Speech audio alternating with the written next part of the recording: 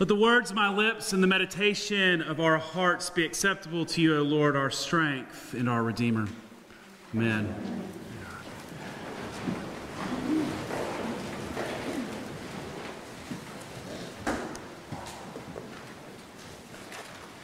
Merry Christmas. I'm so glad that you are here, whether you are here in person or you have tuned in online from near or far away. I'm glad to be here, to be able to gather together for worship. I had a rather profound moment for me on Thursday morning. I walked into St. Stephen's about 9 a.m. to a noisy and bustling nave. If you haven't been in the offices are directly below here. So I could hear the pitter-patter of hundreds of little feet. Some of y'all know me. If there's a noise, I'm the kind of person who wants to know more. If there's voices in the hallway, I stick out my head. If there's a meeting in the building, I want to stop by. So, of course, I venture upstairs. Now, in full disclosure, I know what is going on. It is the 23rd of December, and the parking lot is full. It is the somewhat dress rehearsal of the Christmas nativity pageant. So I march into the nave in my civilian camouflage outfit. It's a normal, button-down pink shirt and some khaki corduroy pants. And I just want to sit in and, just marinate in the chaos. Kids are running up and down the aisle. A few are confused about why they have to put on angel or lamb costumes. More than a handful are pretty resistant to the pageant practice.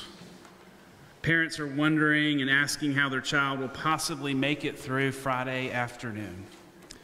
And yet parents and grandparents are smiling, or so I think, as there's a few more of their faces hidden than there were a few weeks before. But the local celebrity, Miss Whitney, has everybody on task in this masterful way. Probably wouldn't surprise many of y'all that nothing gets by Miss Whitney. I haven't fully blended in, so of course she invites me forward before I've really been able to sit there and say hello to all the children and their families, and I had not prepared for that moment. So I walk forward, and I'm standing there, and it strikes me more than it ever has before, the paradox of Christmas Eve and our faith. And I know there's some irony that y'all have skipped the nativity pageant to come to this service. And that's what I'm preaching on. But I want you to consider this for a moment. As Christians, we affirm the entire hope of our existence in the love of God. Many of us gather week in and week out. We give of our lives, of our treasure, of our time. We show up when we're in pain. We show up when we're experiencing joy. And all of this is to affirm and deepen our understanding of God's most sacred story. We have given our whole selves to the story and life of Jesus Christ. And as one of your priests here, my process included 4 years of getting ready for seminary, then 3 years in residence where I asked my wife to give up her career, living in residence, and then I've been learning more for the last 8 years, studying 2,000 years of history.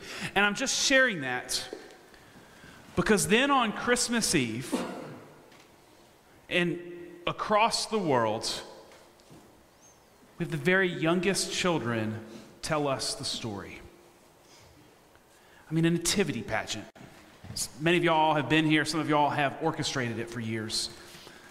A nativity pageant, a bunch of rambunctious, sugared-up little kids wearing makeshift animal costumes in bed sheets, carrying wooden boxes, and at one time it was a painted Crown Royal bottle that I said, no, we can't, we gotta have some standards here. Telling the most important story we have ever heard. And for some reason, as I stood here on Thursday morning before the children and their kids, and it caught me again this afternoon, moved to tears. Heart broken open to receive the good news. It's interesting because it's Christmas. Think of the irony, the most important story ever told on the day that love is birthed into the world, told by a group of 3 to 11-year-olds in bath towels and bed sheets. And it oddly makes more sense than anything else in this world. Power and might and glory is found in humility and simplicity. Power and might and glory found in simplicity and humility. I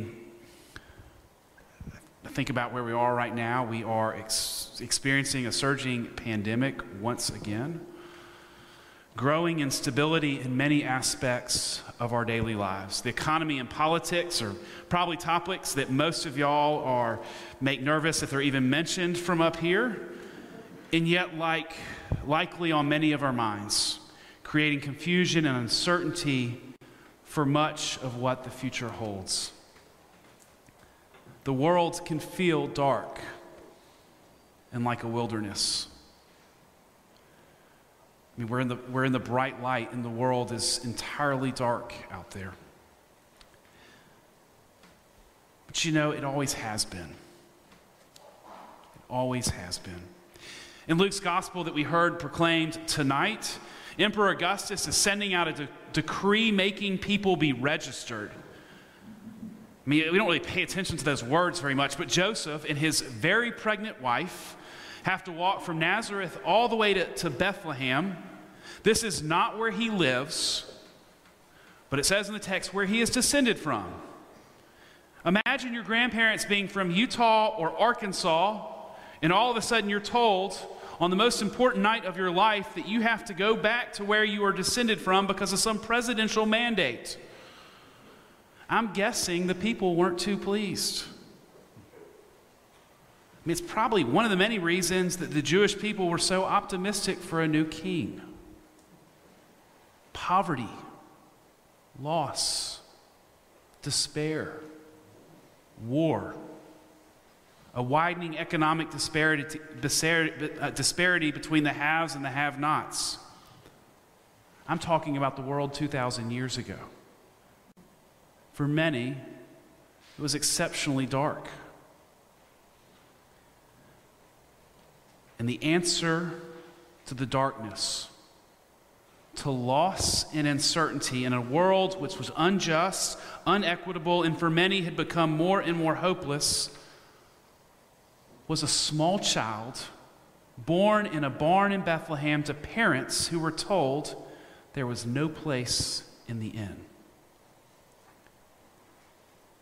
And I'm guessing that Jesus' parents weren't just afraid, but most of the people in the region too, feeling hopeless. And then right on Christmas, right at the moment when life makes no sense, the angels appeared to some confused and anxious shepherds in the region, telling them, "Do not be afraid.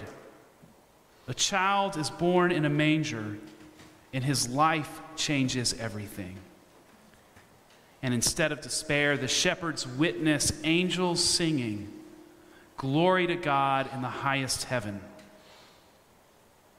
That's the Christmas message. In the moments of despair, they are singing, "Glory to God in the highest." We're here tonight.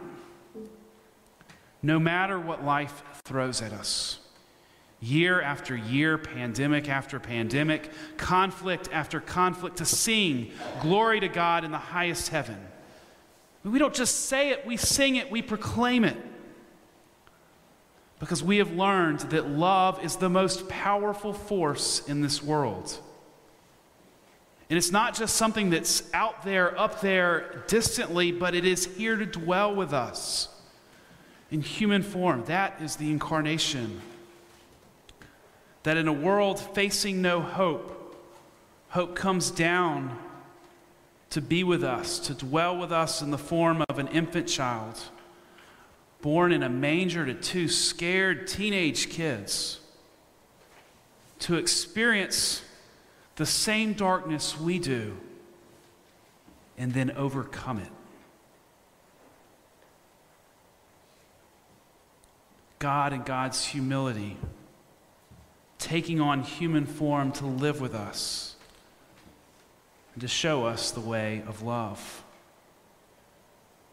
It hit me this week as one of the things that happens, our teaching kind of dies down and we kind of like all hands on looking at all the pastoral care stuff that goes on at a church.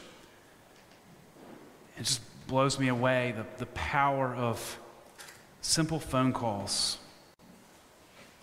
of receiving flowers from a friend or from our church, baking cookies for neighbors, of the crews of people that were decorating the nave or setting up the altar, people handing out meals in Woodlawn, someone bringing a grieving friend to sit here in the nave, to make holiday treats leaving in staff boxes and on porches, visiting friends in the hospital. It is living proof that love is still transforming this world. It's why we sing glory to God in the highest. It's why when we see a young child in a blue bed sheet holding a small baby doll with a bunch of other kids wrangled together after a long school semester, not enough sleep, and overly zealous for what the morning will bring, it moves us to tears. We know that no matter what we face, we can still sing glory to God in the highest. A year ago today, I was standing here speaking to a camera in the choir. In my head, I was so eager for 2021. I wasn't prepared for it. And this year, while I still think and pray that the next year is going to be a whole lot easier, our scriptures in our Christmas story reminds us that it doesn't matter. No matter what we face, God's gift of love was born to be with us in the flesh through the most simple and humble way, transforming the darkness into light. Proof that God is here with us. And when we see this gift, we can sing glory to God in the highest. God is born on this day. Amen and Merry Christmas.